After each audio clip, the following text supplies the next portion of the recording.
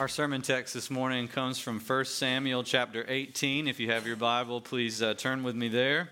If you don't have a Bible, you can go again to the Pew Bible, page 226. 226. We're continuing today a series that we've been working on all fall in 1 and 2 Samuel. We're digging deeper into the life of David this week as we look at this friendship, this relationship between David and Jonathan, which you may have heard of before. If not, we'll catch you up. We're going to begin at verse 1 and we'll go all the way to verse 16. As soon as he had finished speaking to Saul, the soul of Jonathan was knit to the soul of David. And Jonathan loved him as his own soul. And Saul took him that day and would not let him return to his father's house. Then Jonathan made a covenant with David because he loved him as his own soul. And Jonathan stripped himself of the robe that was on him and gave it to David, and his armor, and even his sword, and his bow, and his belt. And David went out and was successful wherever Saul sent him, so that Saul set him over the men of war. And this was good in the sight of all the people, and also in the sight of Saul's servants. As they were coming home, when David returned from striking down the Philistine, the women came out of all the cities of Israel, singing and dancing to meet King Saul, with tambourines, with songs of joy, and with musical instruments.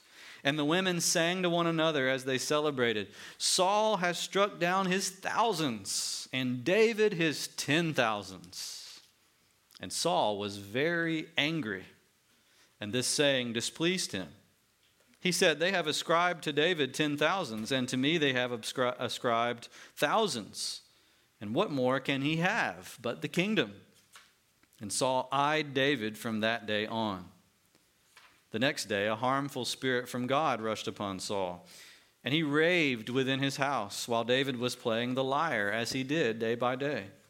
Saul had a spear in his hand, and Saul hurled the spear, for he thought, "I will pin David to the wall." But David evaded him twice. Saul was afraid of David because the Lord was with him, but he had departed from Saul. So Saul removed him from his presence and made him a commander of 1,000. And he went out and came in before the people. And David had success in all his undertakings, for the Lord was with him. And when Saul saw that he had great success, he stood in fearful awe of him. But all Israel and Judah loved David, for he went out and came in before them. Well, the grass withers and the flowers fade, but the word of God endures forever. Amen. A single event can sometimes change the course of a life forever. Isn't that right? Many of us know that by experience. Sometimes those events can be very tragic, bad events that change our lives. Sometimes they can be very good events. But from that point on, life is never the same as it was before. David clearly had this issue. This whole chapter is about how one event changed the course of his life. It was not the day when Samuel anointed him in private. Remember, Samuel had come to his family and anointed him to be the future king, but nobody else knew about it. And so David's life kind of went on as normal after that. But from the moment David slew Goliath, all bets were off. Things changed. David began to rise in the eyes of the Israelites. He began to be praised in songs. Two things happened because of that thing. Saul began to hate David and be jealous of him. And remember, Saul's the king, so that's a powerful man hating a teenage boy. And then a third thing happens. Jonathan, Saul's son, the prince of Israel, makes a covenant of love with David. And I want to tell you this morning, that third event, that covenant that Jonathan makes with David, is the most significant of all three of the events. It's more significant than David's popularity rising. It's more significant than Saul's hatred. Jonathan's covenant love and friendship with David changes the course of Israelite history and of the history of the world. Now, this is not just a story, a sentimental story about friendship. I will say in the course of the sermon today a few things about friendship, because I do think there's some application to all of us there. But this is much more significant than that. This is a story about how we should respond when God reveals his king to us. See, Jonathan wasn't just any man. He was the prince. David wasn't just any man. He was the secretly anointed next king. Jonathan received him. Saul did not. And so the question before us is, what do we do when we are presented with God's chosen king? If you'll look at your bulletin, let's see together 3 questions today. We're going to work through these questions as we think about the story. First of all, how do we embrace God's king? How do we do that? Jonathan is the example. Secondly, why do we not embrace God's king? That's Saul as a negative example. And then finally, what reason do we have this morning for embracing the king that God has shown us? What reason do we have? All right, so first of all, let's look at how to embrace the king that God has chosen. Look at verses 1 to 5 again in chapter 18. Jonathan willingly yields his whole life to David. Everything he has, he gives to David. Now you got to think about that. Because Jonathan should have, at least from a human point of view, Jonathan should have felt threatened by David. Why? Jonathan was supposed to be the next king. His dad was king. He was the crown prince. As soon as his father declared secret war on David, what should Jonathan have done from a human perspective? Joined his dad, dear old dad, right? And lined up with dad against David, this pretender, this imposter, because if David becomes king, that means who doesn't become king? Jonathan. Human wisdom, human common sense tells you Jonathan is crazy for what he does in these verses. And yet, look at verse 1. The soul of Jonathan was knit to the soul of David. At the soul level, okay, beyond the outward appearance, the very heart of who Jonathan was drawn to David's heart.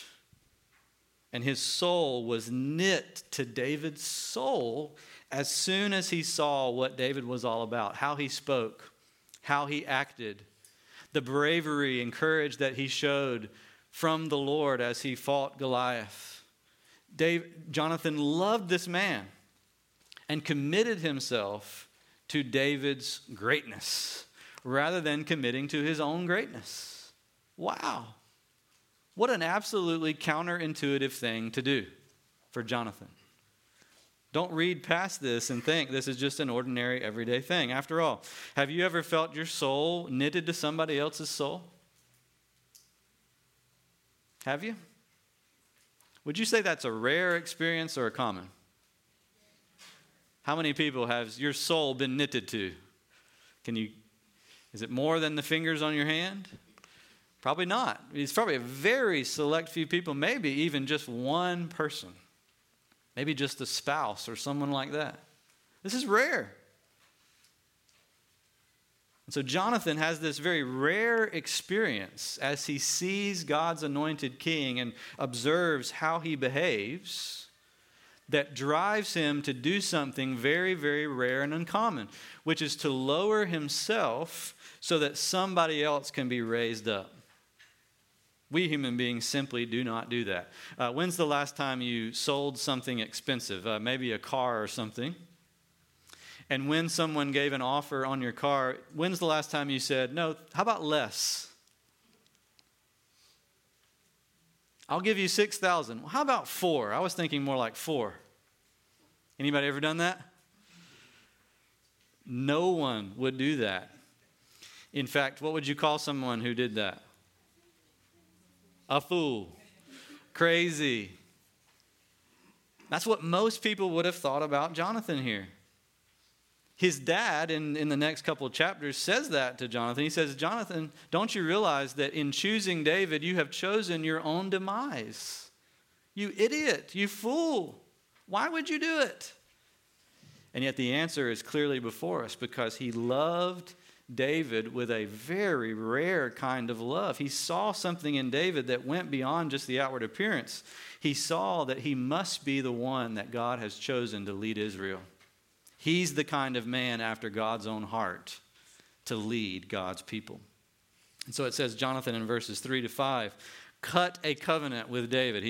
He made this covenant with him, which means he's going to take the friendship up to the next level and make an official commitment between the two. And he does something strange to show it. He takes off his robe and hands it to David. He takes off his armor, his sword, verse 4, his belt, his bow, and his belt, and he gives it all to David. Now, okay, if it's rare for your soul to be knit to someone, how rare is it for this to be the way a friendship starts? Has anybody ever walked up to you and say, hey, you want to be friends? Right? In today's world, I would encourage you to run from that person because that communicates something different today than it did then, especially in this case. What did it communicate here? It communicated, well, look at what he's giving. Not just a robe, but a sword, a bow, a belt, armor. He's giving his weapons. He's giving his arms to David. As if to say, David, I am completely and 100% in your service. All that I am now belongs to you. Whatever you want to do, I will follow. I will not be your enemy. I will be fighting with you and behind you. Here is my sword. Here is my bow. Here is my shield. Here is my armor. Here is all that I have. Jonathan saw God's king and gave everything up to be in a covenant friendship with him. Now think about that. Who for us as God's people today is God's anointed king? Let me tell you something about David. David's dead. And he hadn't come back to life yet. He's still dead, buried somewhere in Israel. But we have a king. The Christian message tells us we have a king, a greater son of David, greater than David ever could have been. Jesus Christ, who is now not dead, but living, and has been established by God over all the kingdoms of this world. His kingdom is an everlasting kingdom. And whenever Jesus Christ is presented to us, this ought to be the way we respond to him. There ought to be nothing that we would hold back. There ought to be no way in which we continue to say we're going to fight against Jesus' will for our lives. I'm going to keep my sword in case you try me, Jesus, and so I can use it. Instead, we ought to be like Jonathan and put ourselves in a low place by yielding all that we are to the one whom we recognize is much, much greater than we can ever imagine being, who delivers to us things that no one else can deliver us. Is this not the way the early disciples responded to Jesus? They left their fishing nets, their livelihood. They left their homes and their families, and it says they went and followed Jesus. What did John the Baptist say? It's famous, and you should memorize it and say this to Jesus all the time. He must increase, and I must decrease. Or he must become greater, and I must become lesser. John the Baptist was willing to do this counterintuitive thing, this thing that goes right against our human nature. Just like Jonathan, he was willing to lower himself so that God's king might be king rather than him, so that God's king might be glorified rather than himself. Now, I said there are also some lessons here for our friendships, and this is true. David and Jonathan's friendship is a great model of what friends and companions in Christ ought to be for one another. Because we have a great friendship with Christ, because we have given up all that we are to follow him, together we ought to also be willing to put ourselves low so that others around us might become greater. That's the key to all friendship. In our society, we just don't think about friendship this way. This is a strange thing to us. We think of friendship as being basically self-chosen. We don't think that God might be the master of ceremonies, bringing one person into our life and another into our life and us into their life. We don't even think that way, but yet this text is showing us that's what God does. We also tend to think about friendships as being how they advantage me. Okay, what can I get out of it? We will drop friendships like hot potatoes when they stop advantaging us, especially when they start disadvantaging us.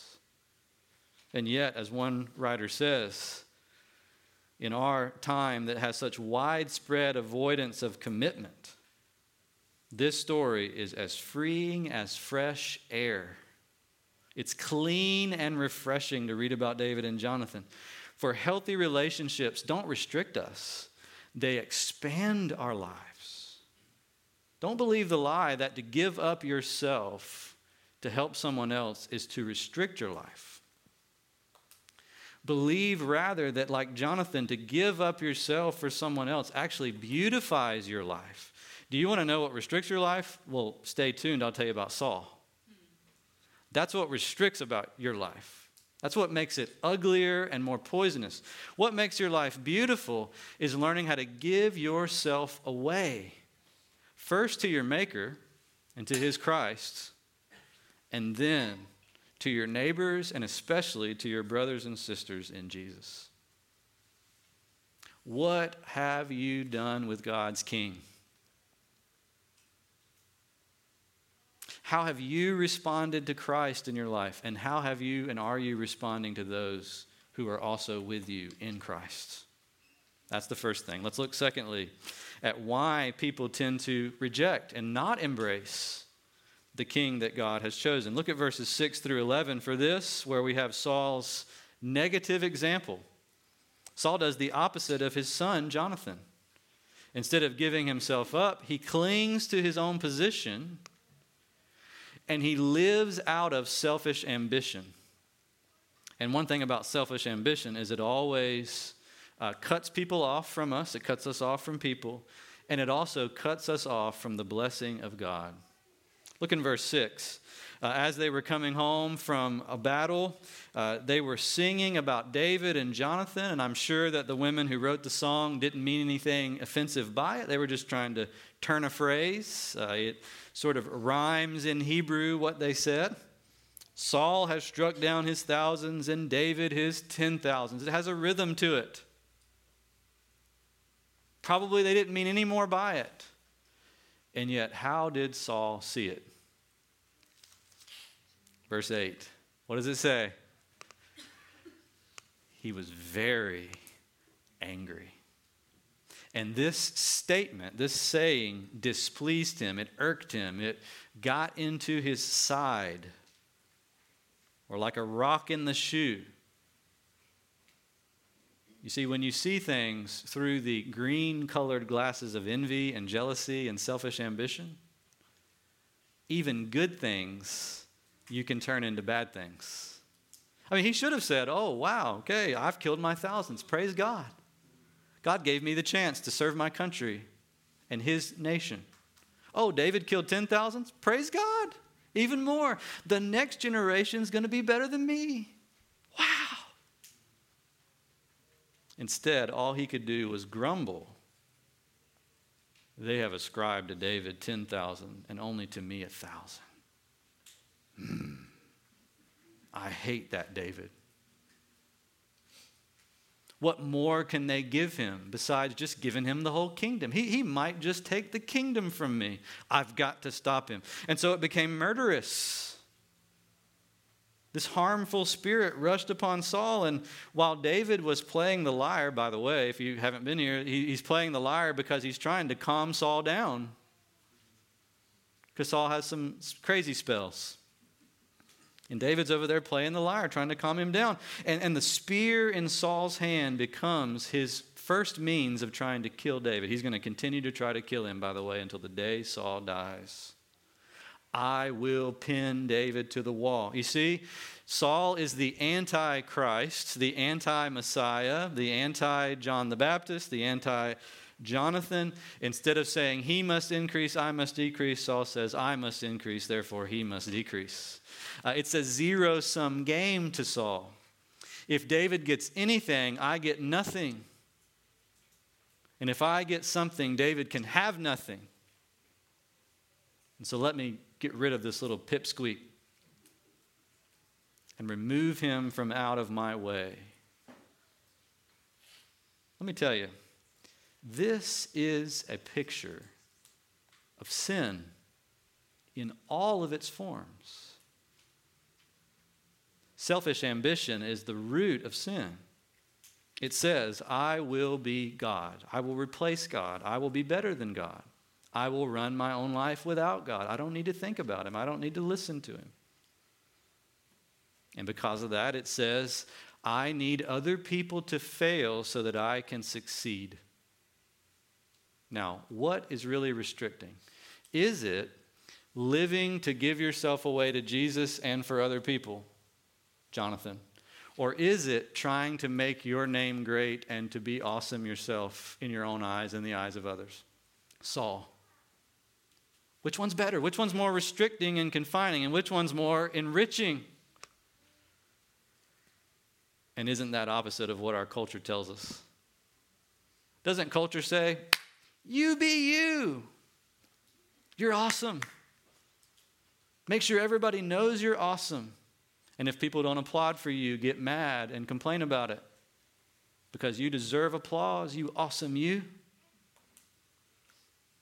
And I want to tell you, that is what Saul lived by.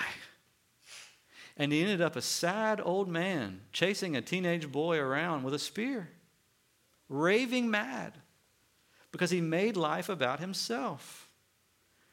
Martin Luther, whose work we're celebrating today on Reformation Sunday, said that sin is the great in-turning of the soul upon itself. It's the turning of our soul upon itself. Jonathan's soul had been knitted to another, had been knitted to God's Messiah, God's David. But Saul had his soul knit to Saul. Saul, only Saul. In other words, in everything he did, it colored everything he did. The anger and the jealousy and all the rest came from this selfish ambition. Sin is here put on display. And I hope that when you see anger and when you see jealousy in your own heart, you will not take it lightly.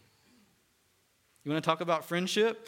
The number one way to torpedo any friendship is to let anger, envy, or jealousy creep in and to begin to feed it rather than to kill it. If you find out you have cancer, what should you do? Should you try to manage the cancer and only feed it a little bit? Or should you try to utterly destroy it? Utterly destroy it. You don't make peace with it. You don't make treaties with cancer. Do you? Because of the way it eats, literally eats at us from the inside out. And so in your heart, when we're in friendships with one another or when we're dealing with God and we feel that anger, that jealousy or envy rising up over anything, it doesn't matter what it is, let's not think, oh, no big deal, I'll feed it a little bit in my off time and that'll make me feel better about myself. But it won't get out of hand. Oh, don't think that way. It will get out of hand. Ask Saul. What started as a private thought ended up becoming a public crisis as Saul sought to kill David. That's the second thing. That's why we don't embrace God's king. This was also, by the way, before we move on, this is why Jesus was crucified, by the way. You should note that. From a human point of view, I mean, we know it was God's plan, but from a human point of view, Jesus was put to death because people were jealous and envious of him. People were like Saul was to David, to Jesus. We have a great hymn in our hymnal. It's called, My Song is Love Unknown. And one of the lines goes like this: "What hath my Lord done? What makes this rage and spite against him? He made the lame to run. He gave the blind their sight. Sweet injuries. Yet all his deeds their hatred feeds. They against him rise." It was selfish ambition that put Jesus on the cross. Not his own, but the selfish ambition of others around him who could not see Jesus for who he was. Which leads us to our final thing, and perhaps most important thing. What reason do we have this morning for embracing God's King? It's not David in front of us today. David is long dead. David we love and we talk about, and we want to follow his example where we can, and certainly believe in the God he believed in. But we have before us today a living King, Jesus Christ.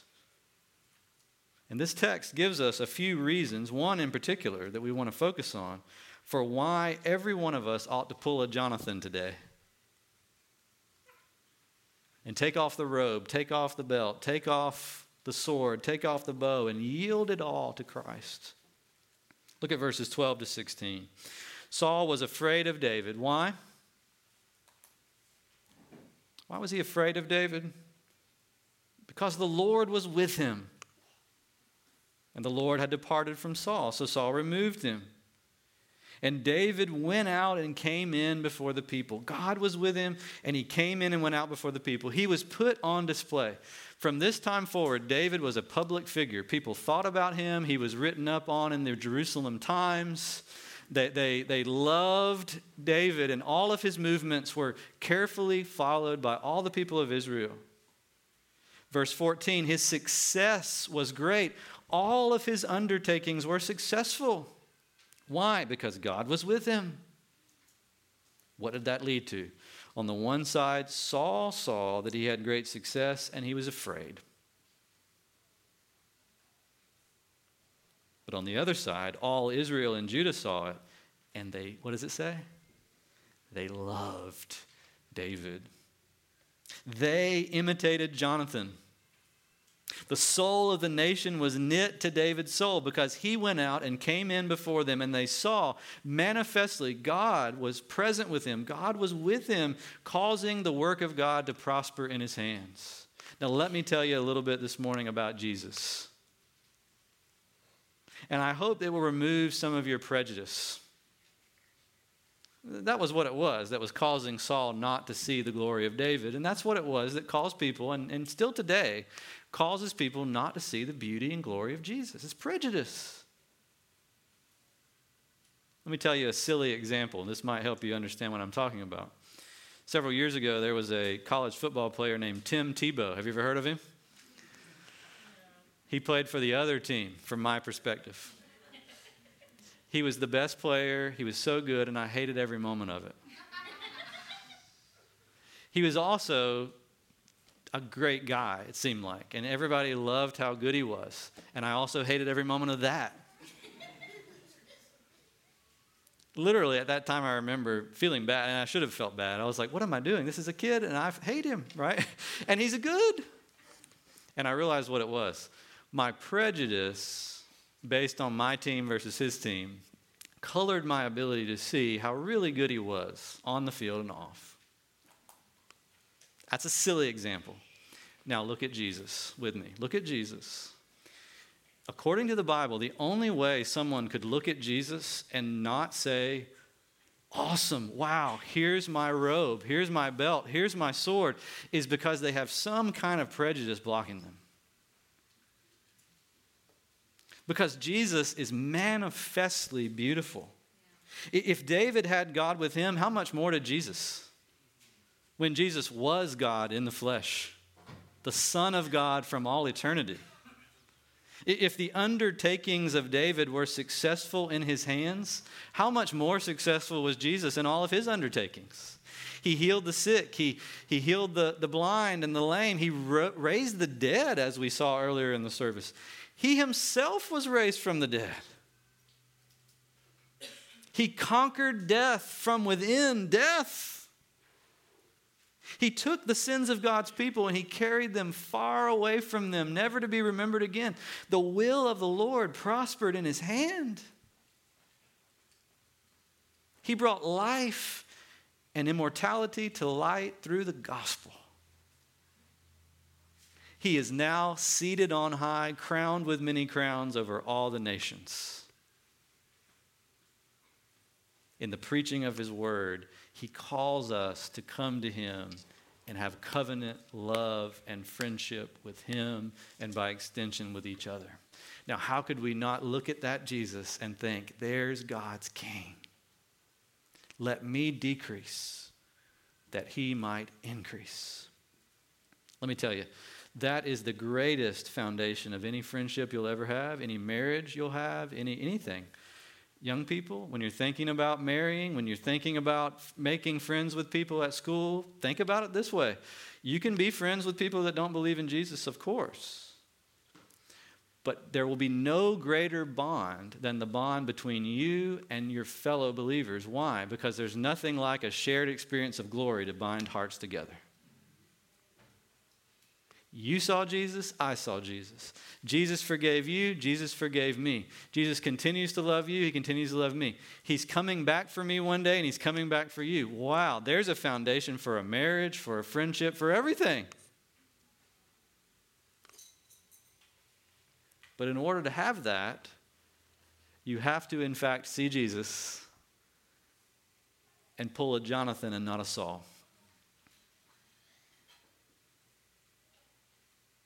What are you doing with God's King?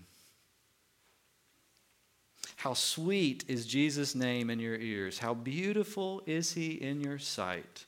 What sword or bow or shield or armor plate are you holding back? Oh, give it today. He is worthy of all that we might yield. Amen.